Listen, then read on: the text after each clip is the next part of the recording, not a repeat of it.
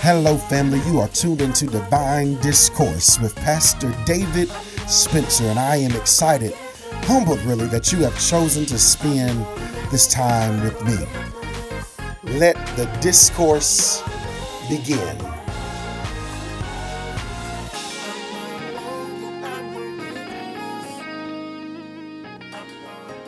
Nehemiah 4, verses 16 through 18. Nehemiah 4, verses 16 through 18. And I'm going to be reading from the New International Version.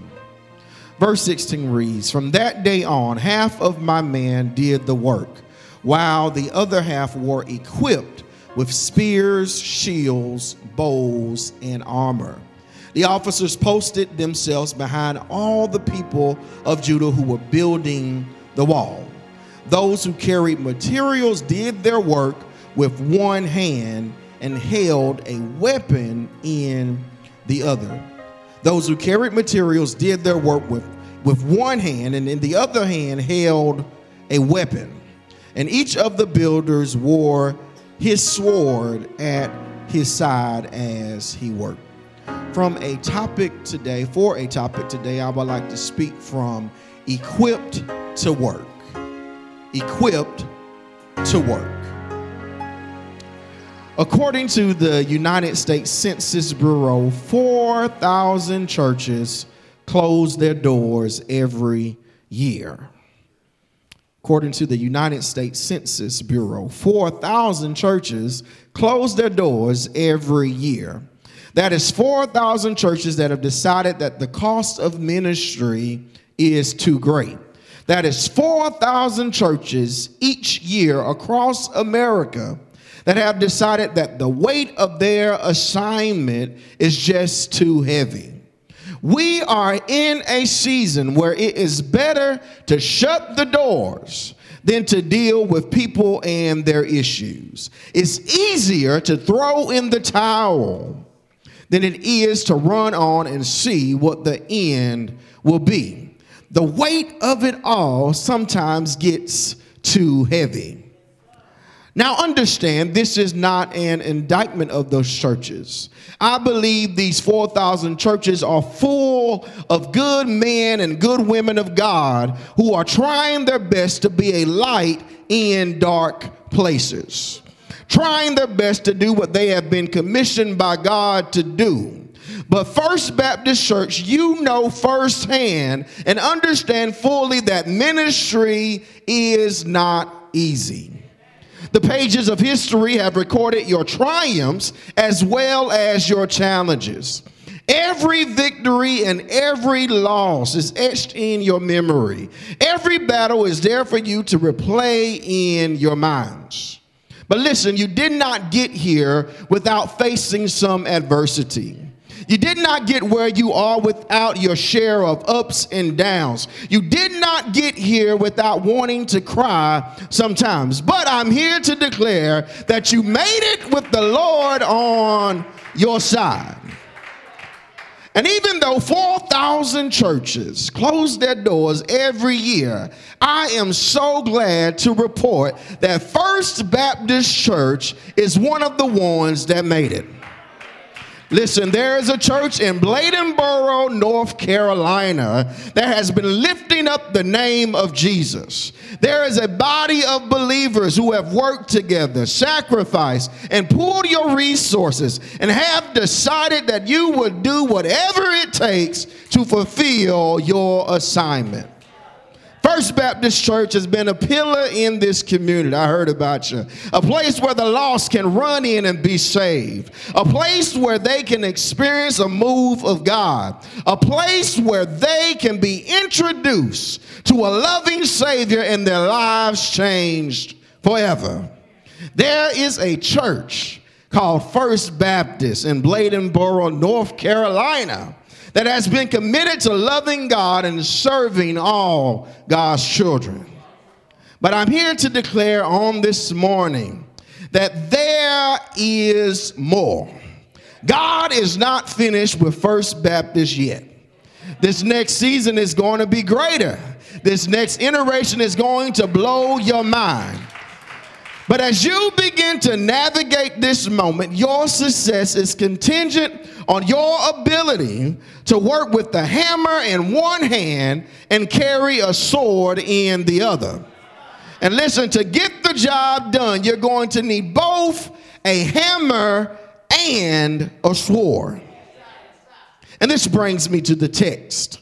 Nehemiah, in sharing the story of what his people were able to accomplish in rebuilding the walls, he gives us insight and provides clarity about what type of people, what type of believers, and what type of church First Baptist has to be. And the first thing you have to do is make up your mind. Come on, look at your neighbor. You're going to help me preach it this morning and say, I got to make up my mind. Listen, after spending 70 years in exile, 70 years in bondage, 70 years as slaves working for someone else, the Israelites finally get to return to Jerusalem. And as you can imagine, 70 years is a long time to be away from your home and to be away from your property. And because the Israelites had now occupied this space for 70 years, the fields are now overgrown. Many of the structures and the buildings need attention. They are deteriorating, and the temple where they used to praise and worship God is gone. And now they are living under the constant threat of invasion because they are surrounded by their enemies and they don't have walls. Now, Nehemiah, he hears about this peculiar situation in Jerusalem, and he reasons in his mind that if his people are to survive, if they're going to make it, then they must rebuild the walls. So he travels to Jerusalem and he shares his vision with the people, and he goes on record in verses and he records these words. The people had a mind to work.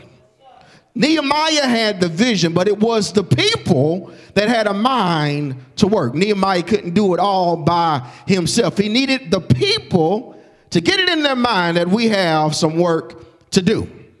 Now listen, Nehemiah, he didn't have a staff like Moses. He didn't have the strength of Samson. He didn't have the wisdom of Solomon. He didn't have a fancy coat like Joseph. He didn't have the ability like Jesus to turn water into wine. But what did he have? He had a vision, and he had a people with a mind to work. And God is saying in this season, don't wait for divine intervention. Don't wait for a check in the mail. Don't wait for someone else and come to do this thing for you. If you want to see it happen, this time you're going to have to roll up your sleeves and make up your mind that we're going to get to work. And so number one, you got to make up your mind, and we're moving. Number two, you got to pick up your hammer. Got to pick up your hammer. Just like the Israelites, First Baptist, you are standing at the crossroad of who you have been and who you are destined to become. You're standing at the intersection of your past and you're staring into your future. On one side is who you were, and on the other side is who you are destined to become. And while you are standing there, you have this hammer in your hand. And guess what? It's up to you to find somewhere to swing it. You have to ask yourself, where is the nail? Where is the nail that needs my attention? Where is the nail that needs my hammer? Listen, opportunity is all around us. There's a lot of work to do, and the only way it's going to get done is if you pick up your hammer and find the nail that needs your attention. Listen, your hammer is your ideas. Your hammer is your experience. Your hammer is your expertise. Your hammer is your education. Your hammer is your creativity. Your hammer is your innovation. Your hammer is your time and your talents. Your hammer is your skill, your talents, and your gifts. It's up to you to find what requires your hammer. Listen, from the beginning of the Bible, we're introduced to God creating. We see him operating in purpose, bringing order to chaos. We see him working. And listen, the Bible tells us that we are created in the image of God. And I often say we look most like him when we are creating, when we are building and putting things together, literally taking nothing and turning it into something. It's by divine design that the master architect gave each and every one of us something to do. He gave us something to accomplish. And once you have made up your mind, the next thing to do is to just pick up your hammer and find the nail. Pick up your hammer, and you got to make up your mind that I'm going to get to work. So number one, make up your mind. Number two, pick up your hammer. And we're moving. Number three, pick up your sword. You got to have that sword in the other hand.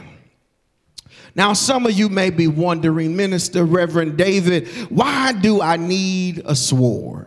I understand the hammer, but I don't quite understand why I need to pick up a sword or a weapon. I don't see an army outside, and we ain't trying to cut anybody, not really, and we ain't trying to go to war. So why are you telling me I need to pick up this sword and put a weapon in my hand? Listen, I'm so glad you asked. Let's go to the text. In Ephesians 6:12, it says, "For we wrestle not against flesh and blood, but against principalities, against powers, against rulers of darkness of this world, against spiritual wickedness in high places."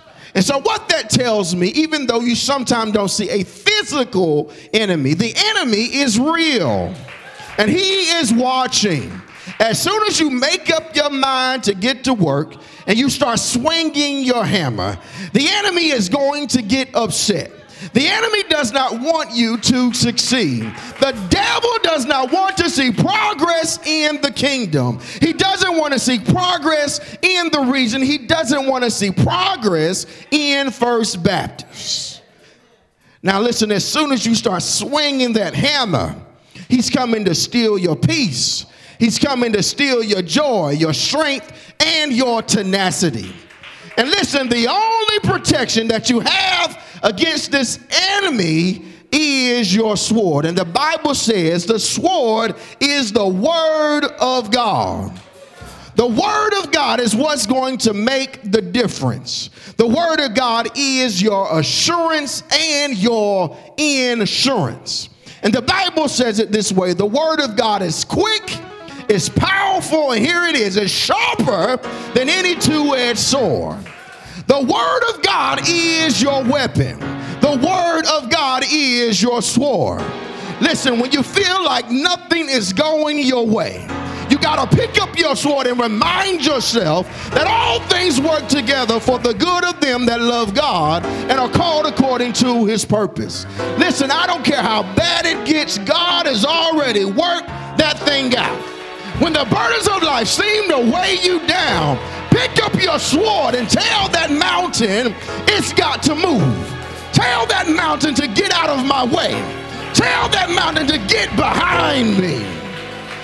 I have faith the size of a mustard seed, and that's all I need to move this mountain. It's in the word. That mountain has got to move.